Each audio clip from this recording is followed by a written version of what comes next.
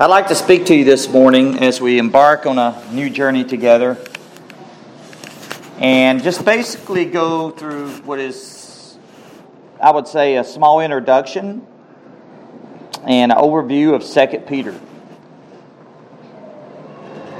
It can be expanded a great deal. There's so many factual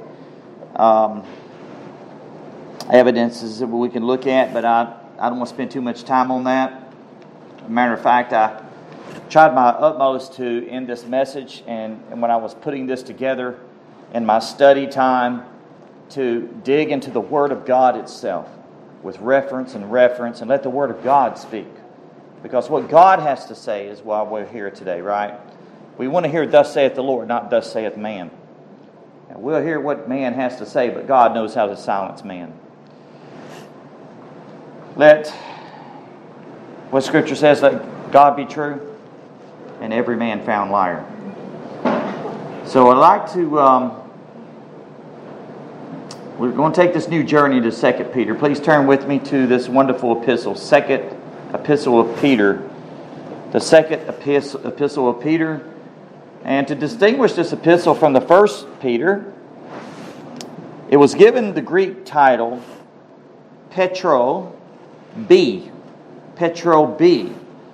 meaning the second of Peter, As we embark on this wonderful privilege together, I'm so looking forward to this, and I would like to read to you just the opening salutation from this wonderful book, 2 Peter, from chapter 1, verse 1 and 2. This will not be an exposition on this two verses, but just to open us up, to kind of give us a guideline of where we're going. So hear the word of the living God. I'm reading from the King James Version this morning. And this letter begins with him saying, Simon Peter, a servant. I love that. A servant and an apostle of Jesus Christ to them that have obtained like precious faith with us through the righteousness of God and our Savior, Jesus Christ. Verse 2, grace and peace be multiplied unto you through the knowledge of God. That's a key word. To the knowledge of God and of Jesus our Lord. May God richly bless His holy word to our hearts this morning as we seek His face. Let's please bow with me in prayer as we seek our God together and ask His blessing upon us as we look into His wonderful word. Our Father and our great God, Lord, as we come to before you now, our first and great desire, as has already been spoken this morning, is to worship you in spirit and truth and in the beauty of your holiness, and to hallow your holy name. To hallow your name in all that we do in our worship before you today. Lord, your name is holy. Your name is majestic. And we pray, Lord, as we humble ourselves before you, we'd ask that you would glorify yourself, and that we also pray that your beloved Son, in whom you're well pleased in, would be lifted up. For if He's lifted up, He will draw all men into Himself, unto you.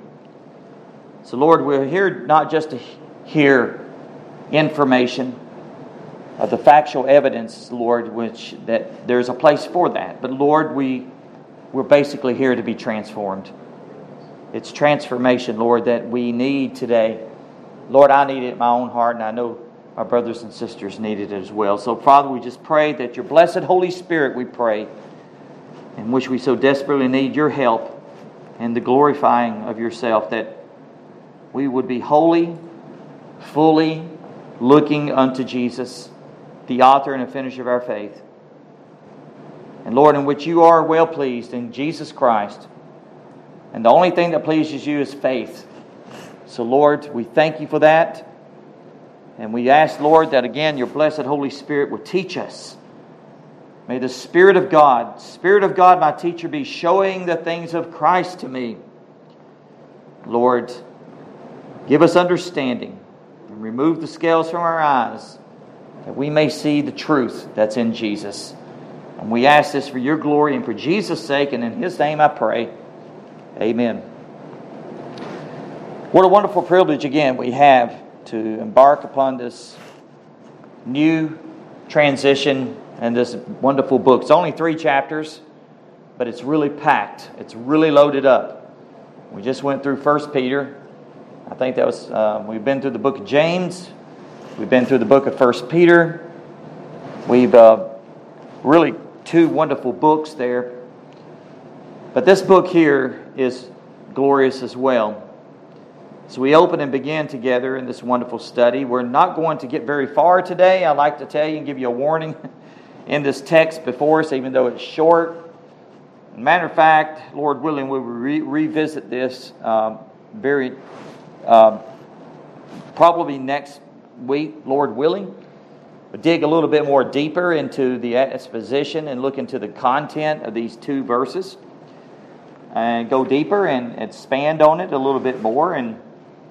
But today I'd like at least to give you an introduction and an overview, a general overview, I'd like to say, and of the 3 chapters of 2 Peter. So we look together at its authorship. I like to see it. Look at the authorship, the background, which will go into the purpose, and in closing, see why the 2 Peter is so important to us. And last, in conclusion, I'd like to apply this to our personal lives and to give some personal application to what is said. Now, to begin with, let me mention this. I got this from Insight for Living on a chart by Chuck Swindoll. I'd like to go ahead and bring this before you. I wish I really had it on board in a chart before you because it really breaks it down beautifully. But the introduction here in 2 Peter, basically in chapter 1, verse 1 and 2, is the first section is broken up in what is called an exhortation to spiritual maturity. That is no doubt the theme of this book. Exhortation, he exhorts to spiritual maturity. That's the first thing we see. It answers the question, how can I grow in grace and the knowledge of Jesus Christ? How can I grow in the grace and knowledge of Jesus Christ? So in chapter 1, we have the warning, be pure. Be pure. You see that in verse 4. 4 of the purity that is found. And then it goes on in verse 5, given all diligence, add to your faith virtue, and to virtue knowledge. And then we have the reminder, which is in chapter 1, verse 12 and 13. The promise is you will never stumble if you do these things. You see that in verse 10. You shall never fall. Or rather, brethren, give diligence to make your calling and election sure.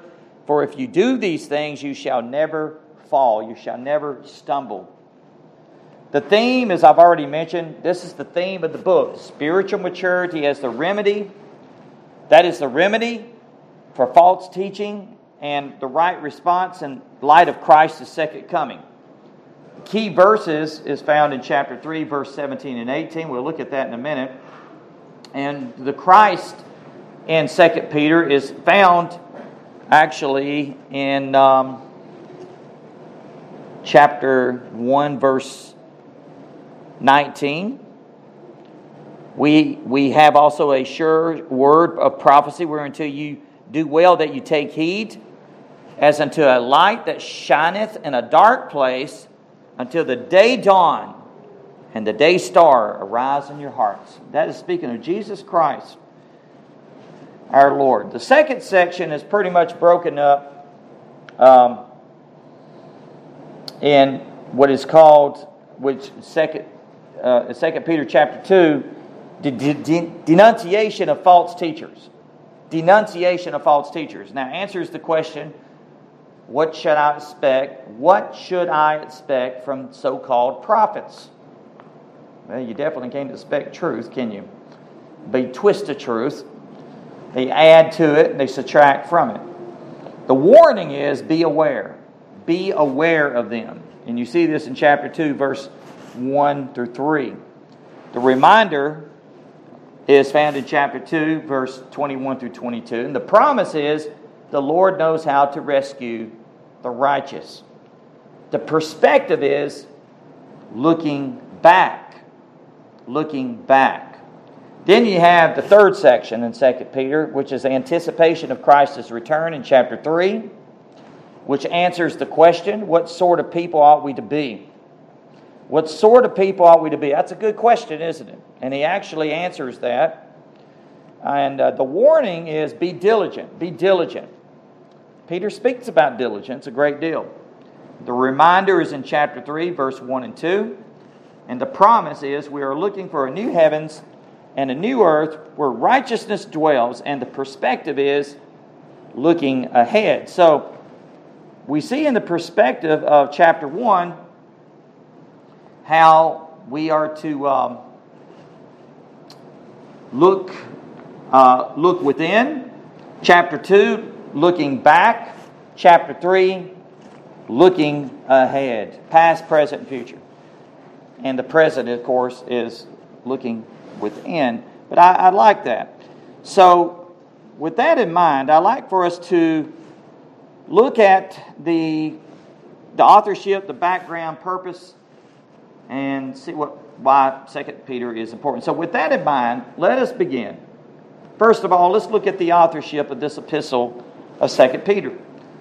Well, it's very obvious. It begins with Simon Peter, a servant and apostle of Jesus Christ. But that has been challenged by some so-called ancient and modern-day scholars and critics on that which they challenge Simon Peter to identify himself as he identifies himself as the author of this letter. And actually, he later remarks that this is the second letter to the readers. You see that in chapter 3, verse 1a says, "This second epistle, beloved, I now write unto you." So we know this is his second epistle. He mentions the second. But there's a first. And it covers 5 chapters, and we already went through that first letter. But there is a second one. Now, this blows my mind. How a scholarly person, supposedly a theologian, would challenge the authorship here. And I'm going to give you the reasons why, which is absolutely ridiculous. But those reasons are really ripped apart from Scripture itself. So this indicates that Peter is writing to the same believers. If you go back and says, "Beloved, I write unto you." So we even though it begins with those that have attained, to them that have attained a like precious faith, he's also speaking to, I believe, the same churches in the same group in Asia Minor who were being persecuted for the faith. So, who had received his first letter. Since Peter, like Paul, was put to death by an edict of the wicked Nero, and by the way, Nero died in around June of AD 68. AD 68. So, it's most likely that since he put out that edict, he had, more than likely, Peter was in prison in Rome. He wrote that in Rome. And the date they give us is between AD 66 to 68, before Nero's death. So shortly before his martyrdom in Rome, speaking of Peter. So in chapter 1, verse 13 through 15, let me read that to you. He says this, "Yea, I think it meet, as long as I am in this tabernacle," that tabernacle speaks of his body, the tent, the tabernacle, "to stir you up." I love that. To stir you up by putting you in remembrance, knowing that shortly I must put off this my tabernacle. He knew his martyrdom was coming close. So basically he's in prison. The edict's upon him. He's going to be put to death very soon. He knew this. And then he says this, "Even as our Lord Jesus Christ hath showed me." Jesus showed him this. "So moreover, I will endeavor that you be able, after my decease, to have these things always in remembrance." to bring these things to your remembrance. So he writes the second letter, and it contains several personal allusions to Peter's personal life. It begins with his name, Simon Peter. And there are so many verses, and I'd like to show you some of these verses. And mention that his death, which I briefly mentioned in the verse we just read, he was close to his death. In verse 14 of chapter 1, which we just read, he had been told by Jesus not long ago, by Christ himself, in John 21:18 and 19, Jesus tells him that he would be martyred in an old age. And that's when you remember what he said. He said, "What about John?" and Jesus basically, "Well, what's that to you?" In other words, mind your own business. I'm telling you about you. Jesus was so to the point. But that you can read that in John chapter 21. He tells him, he predicts his martyrdom. So in verse 13 through 15 of chapter 1, the words tent, tabernacle, this is interesting. If you notice in the word decease and Exodus, why are these words important? Listen very closely. Every word of God is pure and inspired by the Holy Spirit. These words are used by Luke, the writer of Luke, in the account of the Transfiguration that's found in Luke 9:31 through 33. And one of the most convincing proofs that Peter wrote this epistle is the reference also that's found in chapter 1, verse 16 through 18, which says this, "For we have not followed cunningly devised fables, when we," and the "we" is speaking about the other apostles, John and James, "we made known unto you the power and the coming of our Lord Jesus Christ, but were eyewitnesses of His majesty." We were eyewitnesses, apostles of His majesty. And he goes on to tell us in verse 17, "For he received from God the Father honor and glory when there came such a voice." He never forgot that. That voice actually rebuked him. "This is my beloved Son, hear ye him." And when there came such a voice to him from the excellent glory, he called it the excellent glory. "This is my beloved Son, in whom I'm well pleased." Verse 18, this voice which came audibly from heaven, he says, "We heard when we were with him in the holy mountain." I got to thinking about, why was that mount holy? Because God's presence was on that mountain in a manifest way. That's why he calls it the holy mount. Jesus was there. Anywhere Jesus is, it's hallowed. So that's why he calls it the holy mountain. But the writer, Peter, was present on that holy mountain. Chapter 2, verse 14 through 18, we find the words such as enticing and allure. Enticing and an allure. So why are these two words important to us? Well, let me tell you why. Reason being, they come from the Greek word delilago. Delilago. I probably mispronounced that Greek word, but let me give you the meaning of it, and you get what he's saying. It means to catch with a lure. To catch with a lure. So they are from a vocabulary of a fisherman. Peter was a fisherman, and are thus especially appropriate for Peter. That's another convincing evidence that Peter wrote this epistle. A final word also that speaks of Peter's authorship is based upon his personal experience. It's found in chapter 3, verse 17, which says this, "You therefore, beloved, seeing you know these things before, beware lest you also, being led away with error of the wicked, fall from your own steadfastness." Now I want you to notice the word steadfastness. This word comes from the same root word, strengthen. Strengthen.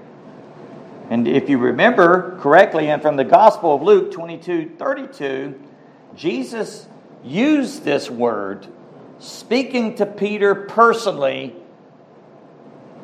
before he denied him. And he says, "When you have returned to me." strengthen your brethren.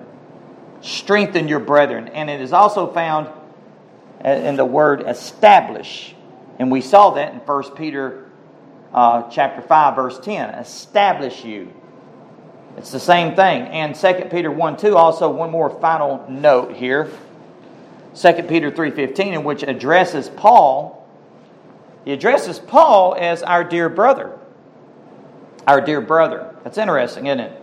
He had a good relationship with the Apostle Paul. And as you well know, Paul mentions that he had to confront Peter to his face because of his hypocrisy. He had to publicly, he did that. And a lot of people, we really come down hard on Peter on that and look at Paul as the hero. Well, really, Paul the apostle was absolutely right. And it was not because he was right in himself. He understood the gospel, and Peter was struggling with this. He compromised. And when there's compromise in the gospel, even though Peter was the head apostle, here's the apostle Paul, brings to his attention, he rebukes him openly because of his hypocrisy, and yet right here he calls him our dear brother. Now, how much respect this head apostle had for this wonderful apostle, the apostle Paul, our dear brother. This suggests also that the author was close to Paul, Peter. That there are some references that point to Peter as the author of 2 Peter. So now let me ask the question here as I kind of build up to something. Why do I bring up these references? Mainly because, again, as I've already mentioned, there have been ancient and contemporary scholars, critics, that have rejected Peter as the author of this letter. And they have their reasons, and I want to ask why and for what reason. I want to tell you why the way they look at it, which is, I personally believe, wrong. But we're going to kind of break this down a little bit. I don't want to spend too much time here, but I think this is important. And you got to realize there's quite a few scholars that reject 2 Peter and the book of Jude. They're considered as dark epistles. And the main reason, they argue, for example, that the personal references to Peter's life are a literary device used by someone else who wrote under the apostle's name. Basically, it means it was forged. So they're basically saying, these critics, these scholars are saying that this letter has been forged by someone else that called himself Peter. Now, I got something to say about this. The letter, in order to create the appearance of authenticity. MacArthur, in his commentary, I'm telling you, I wished I had the time to really go in depth on this, but you could look it up in your time. John MacArthur, as you well know, is a very conservative pastor. Conservative, I believe he's a conservative theologian. And I got a little bit to say what he had to say about it. He goes into 5 or 6 pages on this because of the importance of it, and basically brings out the truth. And there's so many things that he goes into, the ins and outs. But I don't want to take that time, but I want to give you one quote I wrote down from his commentary I think is very important. From 2 Peter commentary, John MacArthur, he says this, quote, "There are only 2 possibilities regarding the authorship of 2 Peter. Either it was written by Peter, as it claims, or it is a pseudonymous. It is pseudonymous and the work of a forger who pretended to be Peter. If the latter is true, then the author would have been a hypocrite as well as a liar, a deceiver condemning false teachers for being what he himself was, and giving severe warning about divine judgment." Forger ain't going to do that. And then again, furthermore, if the book was written by a forger, MacArthur says, it is difficult to see what the forger's motive was. That's so good. The authors of pseudonymous works usually attach the name of a prominent person to their writings to give credence to their false teaching. That's a good point. And then he says this, but 2 Peter contains no teaching that contradicts the rest of the New Testament. End quote. Now, like I said, he goes on into it, and like we could have spent this whole hour just looking into the authorship, but I believe we need to go on. But I am absolutely convinced, beloved, from the beginning of the church has always rejected forged documents. Even the Scriptures itself speak about this. I looked it up. 2 Thessalonians chapter 2, verse 2, even the Apostle Paul warned the Thessalonians not to be quickly shaken. Listen what he says. Not to be quickly shaken from your composure or be disturbed either by a spirit or a message or a letter as if from us. In other words, there was forgery that was going on at that time. And then he goes on to say, to the effect that the day of the Lord has come. In other words, they had erroneous teaching about the day of the Lord. And of course, the false teachers, and I really believe this is why the critics is going after this so much, they do not want to own up and knowing that the day of the Lord is what it is and says it is in the Scriptures. And you notice in 2 Peter and in the book of Jude, speaks much about false teachers and the day of the Lord, the day that Jesus Christ is coming back to judge the living and the quick and the dead. So you know that. I believe that they want to get escape from that. Now also I want to point out very quickly, I don't have time to go into the ins and outs on this, but I learned, and I didn't know this, it's more than likely that Peter borrowed from Jude. And if you read 2 Peter and Jude together, I think this will be great in your devotional time.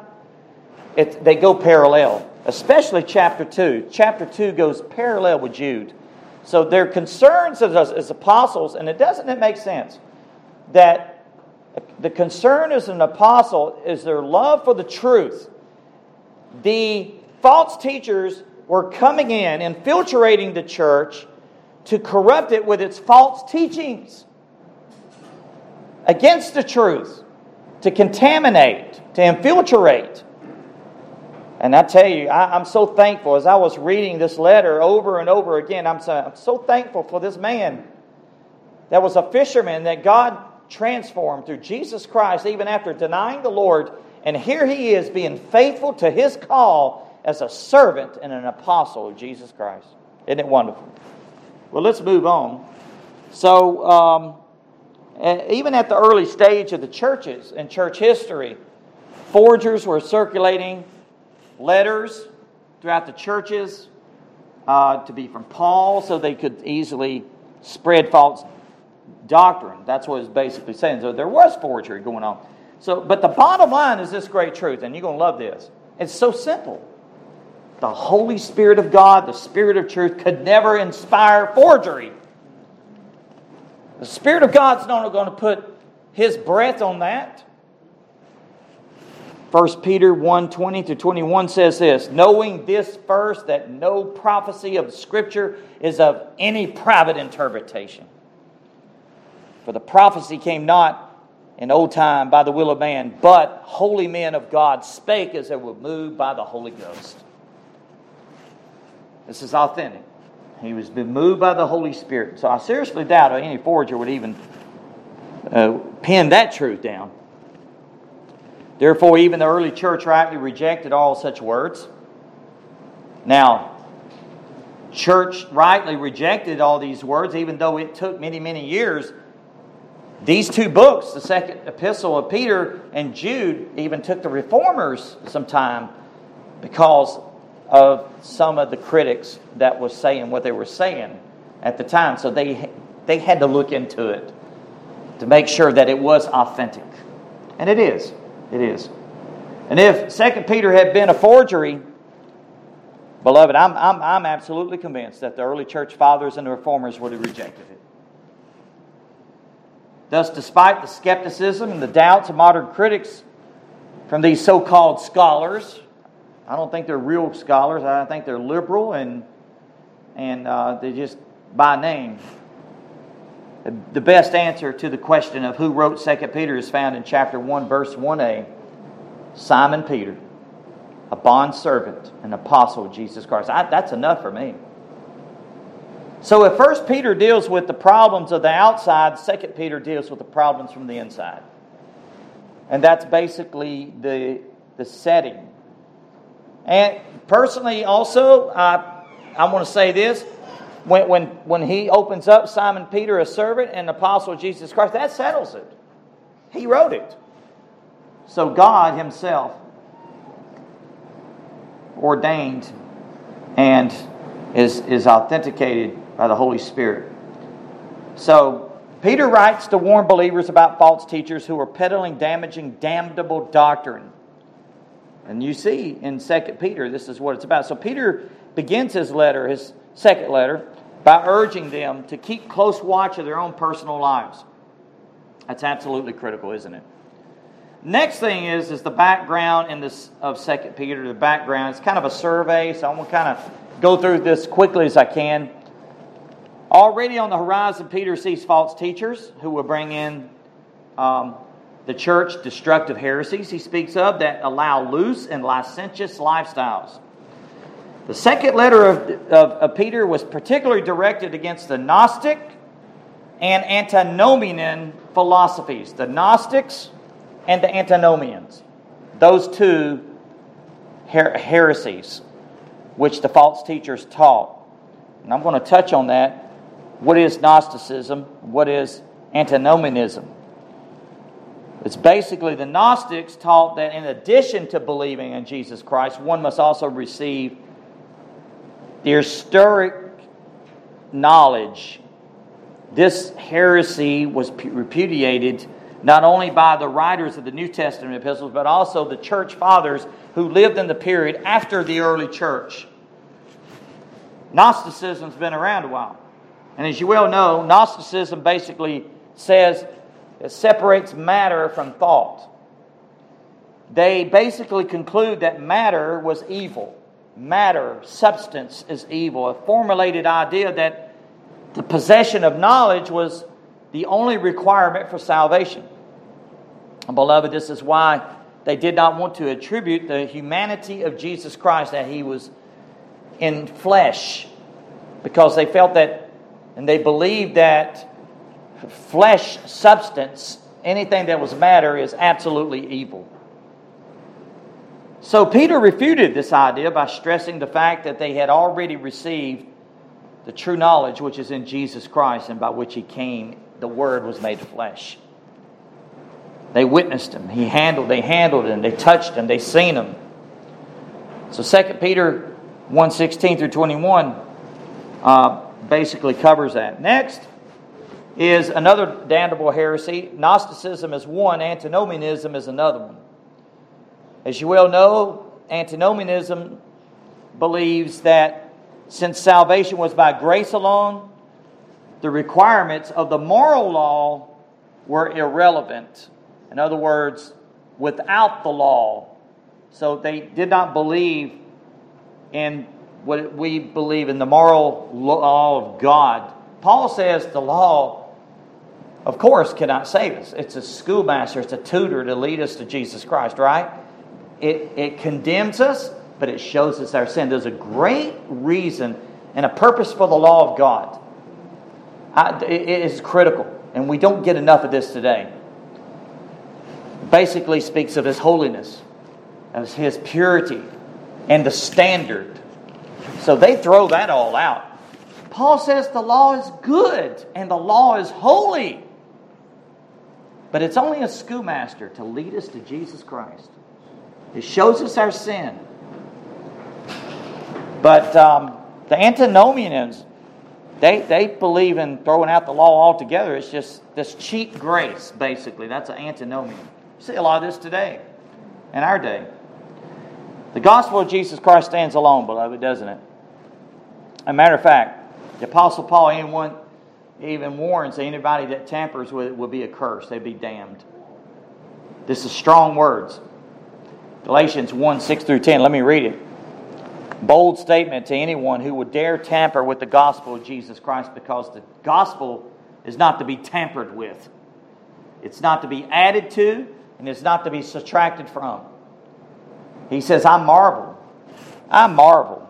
In other words, I'm surprised at you. That's what he's saying, that you are so soon removed from Him. Talking about Jesus Christ, that called you into the grace of Christ, God, unto another gospel. Another gospel. And then he says, which is not another. There's only one true gospel, but they're purporting another one. But there be some, who's the some is he talking about? The false teachers. Some that would trouble you, that would pervert the gospel of Christ. We see this today. That's what false teachers do. They pervert the gospel. But though we, he's speaking about him as an apostle, or an angel from heaven, this is the seriousness of it, folks, preach any other gospel unto you, let him be accursed. Let him be damned. Let him be damned. As we said before, so say now again. He repeats it. That's how serious it is. If any man preach any other gospel unto you than which you have received, let him be accursed. And then he says this, and I love this statement from Paul. For do I now persuade men or God? Do I persuade men or God? Or do I seek to please men? This man was not a man pleaser, folks. This man he had a single eye in pleasing God. And he answers that. For if I yet pleased men, I should not be the servant of Christ. Now let me move on. How does the 2 Peter begin? It begins by Simon Peter, a servant and bondservant and an apostle of Jesus Christ. So Peter devotes his second chapter of 2 Peter to attacking the licentious lifestyles that naturally resulted among those who held this belief. Paul also addressed this philosophy in Romans 6 and denied the accusation that he himself held within this view in Romans chapter 3, verse 8. And Brother Keith brought out a very good point from his defense of his apostleship, which he hated even mentioning himself in it, but that's why a lot of times he speaks in the third person. He is defending the gospel, but he had to defend his apostleship some way or another. So I'm telling you, it was relentless in that day in the early church. And doesn't it make sense? Satan was doing everything he could to bombard the church with false teachers, because he figured if he can get at the root of it, the foundation of it, he could destroy it. I'm telling you, these apostles had to suffer and defend the faith that was once delivered to the saints. They had to stand in the truth. And that's why it was so critical. So the words that they wrote, it's all inspired of God from these apostles. So wonderful. Aren't you thankful these are preserved for us? Now the third chapter of 2 Peter, he reproves them for their skepticism about Christ's return, included within the discussion in which he corrects their faulty perception of this event. He gives one of the most detailed descriptions of end-time events, I believe, in all of Scripture. It's absolutely awesome. I'm going to read some of it to you. But it speaks about the delay of Jesus, in which he reproves them of Jesus' return. We still have this today, how people are skeptic, they're mockers, they're scoffers in the last days, saying, where's his return? Well, it's very apparent, he explains, because God is long-suffering and patient. It does not exist within the concept of our time frame. Let me read it to you. 2 Peter 3:8. But beloved, be not ignorant of this one thing. What one thing? That one day is with the Lord as 1,000 years, and 1,000 years is one day. According to God, He dwells in eternity. He does not necessarily, He's not ruled by time. He created time. He created all that. And He dwells in eternity. Our timetable, our calendar is a lot different than God's. And He's basically saying like 1,000 years is one day, and 1,000 years is one day, and 1,000 years, one day is 1,000 years. I'm sorry, I'll get it right in just a few minutes. But Peter also tells them that when the day of the Lord comes, it will be accompanied by a total destruction of physical universe. Now, isn't it interesting? The Gnostics denied what they believed that matter was evil. And he really lays it on hard with the truth that everything physical, everything material is going to be destroyed. It's going to be burned up.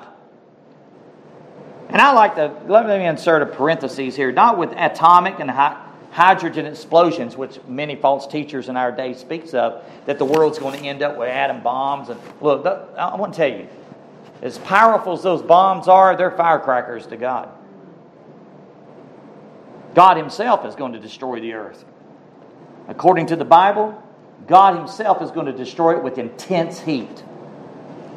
And you read in this in chapter 2, he speaks about Sodom and Gomorrah was turned to ashes. Fire and brimstone came out of heaven.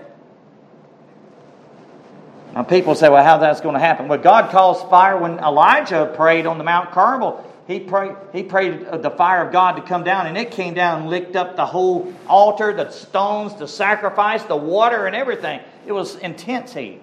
And that was a small demonstration of what God's going to do to this earth and this universe in the end.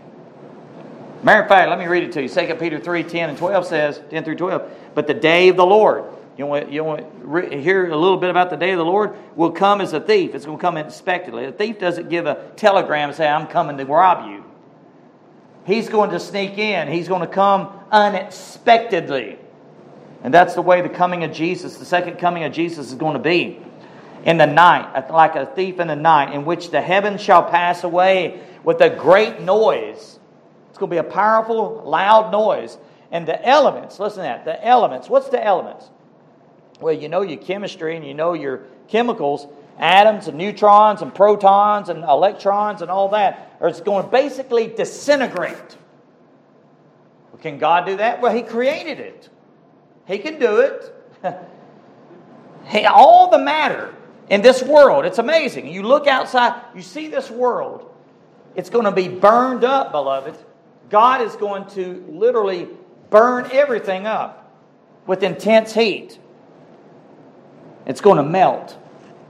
And the earth also and the works that are therein shall be burned up. The entire universe will be consumed by fire, by the fire of God. And does not the Scripture say that God is a consuming fire? It's amazing. People deny this, but this is going to be how it's going to all end. Seeing then that all these things shall be dissolved. What manner? Now, since this is going to happen, he said, what manner of persons ought you to be in all holy conduct, your conversation, your the way you walk and live, and in godliness. And then he says, looking for and hastening the coming of the day of God, wherein the heavens being on fire shall be dissolved, and the elements shall melt with fervent heat. Nevertheless, what's going to happen afterwards? Verse 13 of chapter 3. Nevertheless, we, according to His promise. Notice how many times he says, look.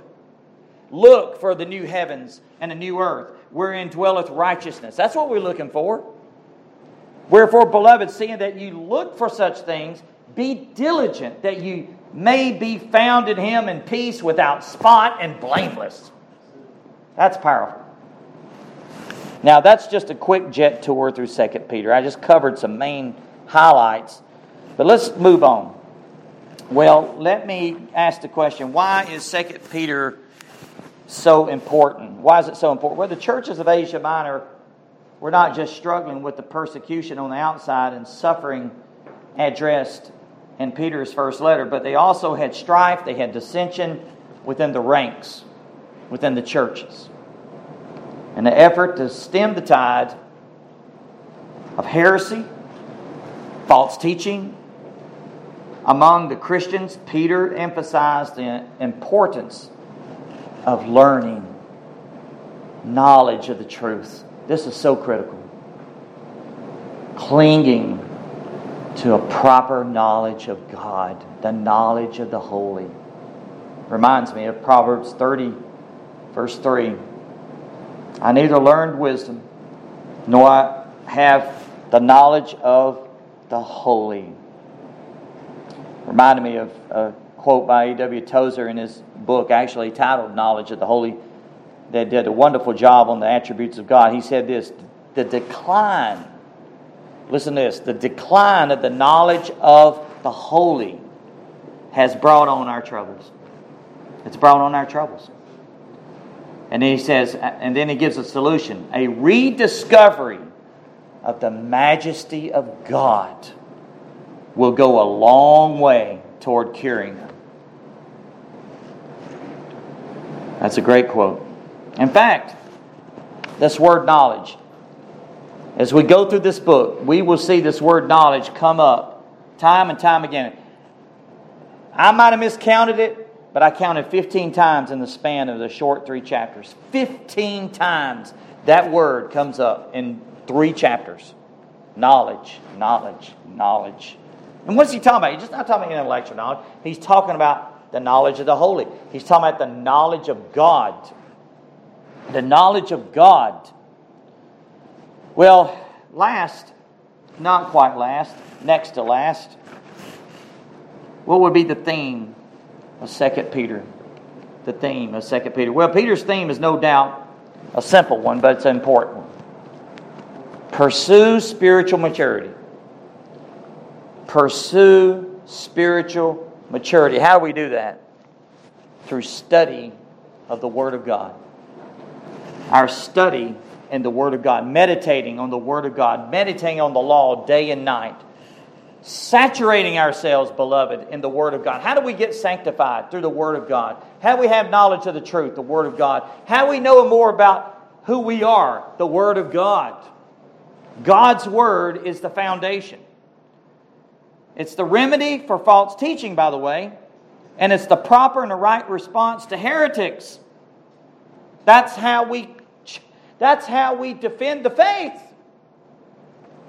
And we're ready to give an answer for the hope that's in us. So in light of Christ's promised second coming, in 2 Peter chapter 1, verse 3 and verse 16, when false teachers begin to scratch itching ears, which we see so often, of immature Christians within the churches and the ranks, the body of Christ begins to tear apart, to break apart. And that's exactly what the false teachers want to do. Tear us apart. And I personally believe this. Satan works harder within the church than outside the church. His desire is to tear the church apart. But Jesus says it's invincible. He said the gates of hell will not prevail against it. Let me give you another quick scripture here. Go with me to Ephesians. Listen to what Paul says about spiritual maturity. Look at chapter 4, verse 13 through 15. Verse 13 through 15. I love this. Let me back up to verse 12. And he speaks in verse 10 and verse 11. He talks about the gifts that God gives. He gave some apostles, some prophets, some evangelists, some pastors and teachers. And then he says, for what purpose? For the perfecting of the saints. The perfecting of the saints. There it is. For the work of the ministry. For the edifying of the body of Christ. To edify the body of Christ. And then he says this, till we all come into the unity of the faith. The faith. That faith which was once delivered unto the saints. Jude speaks of. And of the knowledge, Paul's even speaking about the knowledge of God. And the knowledge of the Son of God. His knowledge. Unto a perfect man. Unto the measure of the stature of the fullness of Christ. And notice what he says. That we henceforth be no more children, tossed to and fro, carried about with every wind of doctrine, by the sleight of men, and the cunning craftiness, whereby they lie in wait to deceive, but speaking truth in love, may grow up. There it is again. Grow up into Him in all things, which is the head, even Christ. So there you have spiritual maturity.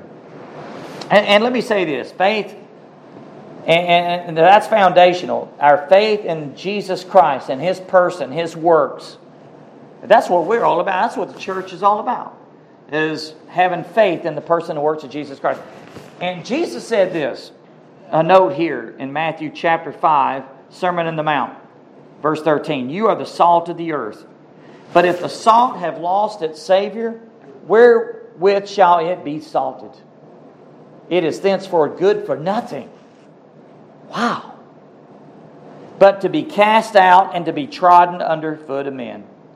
Well, what does that mean? Well, basically, what our Lord is saying here, if salt loses its flavor, its saltiness, it loses its effectiveness. It's not effective. And its taste, and it becomes tasteless. It's worth nothing. And it becomes non-effective. Because salt is both a preservative and a flavor enhancer.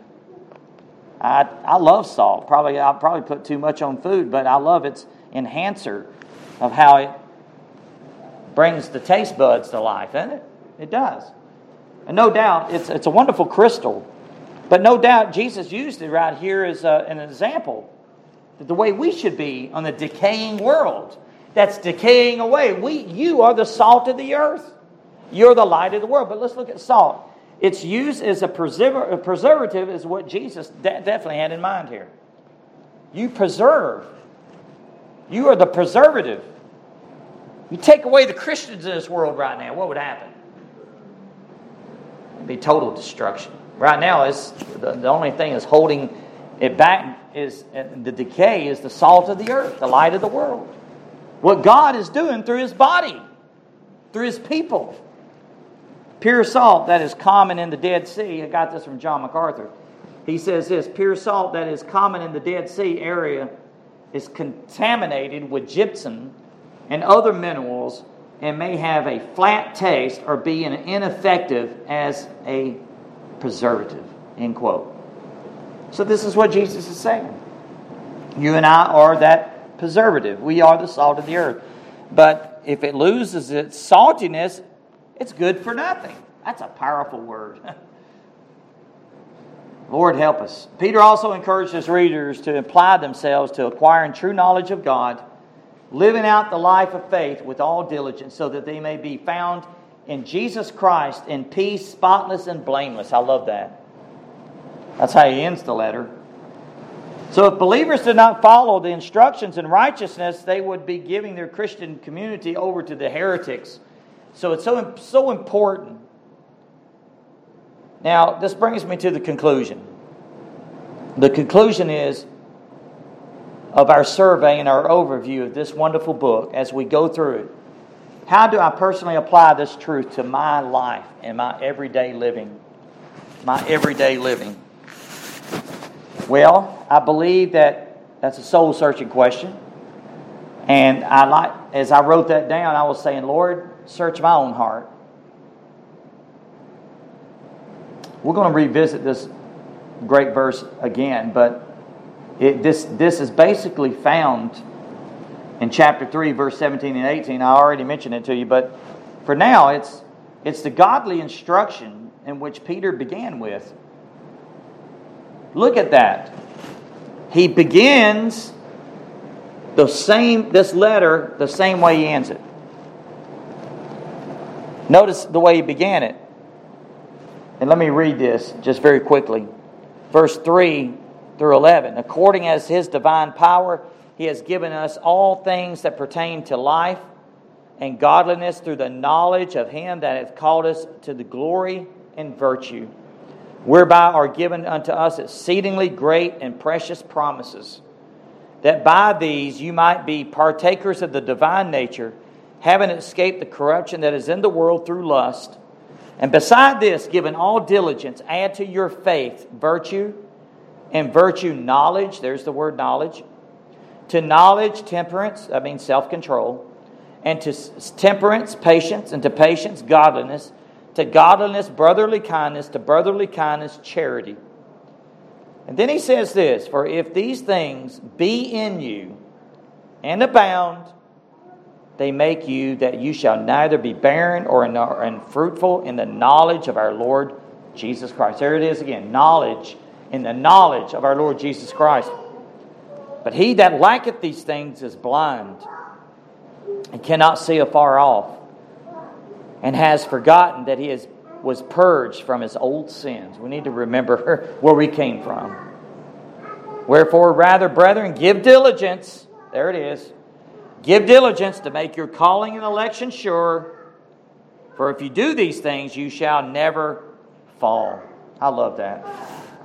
Now, looking at pursuing Christian maturity and deepening knowledge of the truth in the Lord Jesus Christ will lead us to sound doctrine and stability in our living.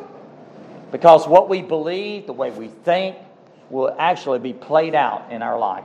No doubt. It will come out. Our view of God, how we view God, how we view the truth, will eventually come out.